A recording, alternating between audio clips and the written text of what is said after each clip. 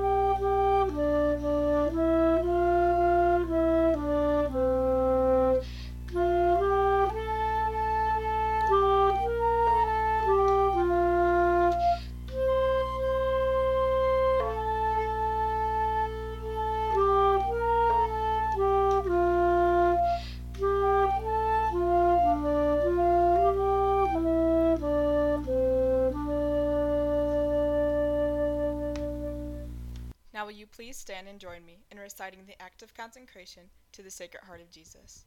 Eternal and ever-loving Father, I offer you everything I do this day, my work, my prayers, my play, all my thoughts, my time with family and friends, my hours of relaxation, my difficulties, problems, distress, which I shall try to bear with patience.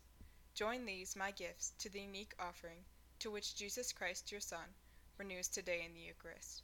Grant, I pray, that guided by the Holy Spirit and united to the Sacred Heart of Jesus, my life this day may be of service to you and to all you send into my life, so that we can continue to respond with love to the mystery of your call to be your special people.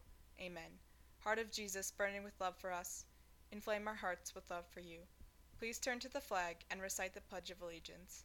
I pledge allegiance to the flag of the United States of America and to the republic for which it stands, one nation, under God, indivisible, with liberty and justice for all. Have a great day, Providence.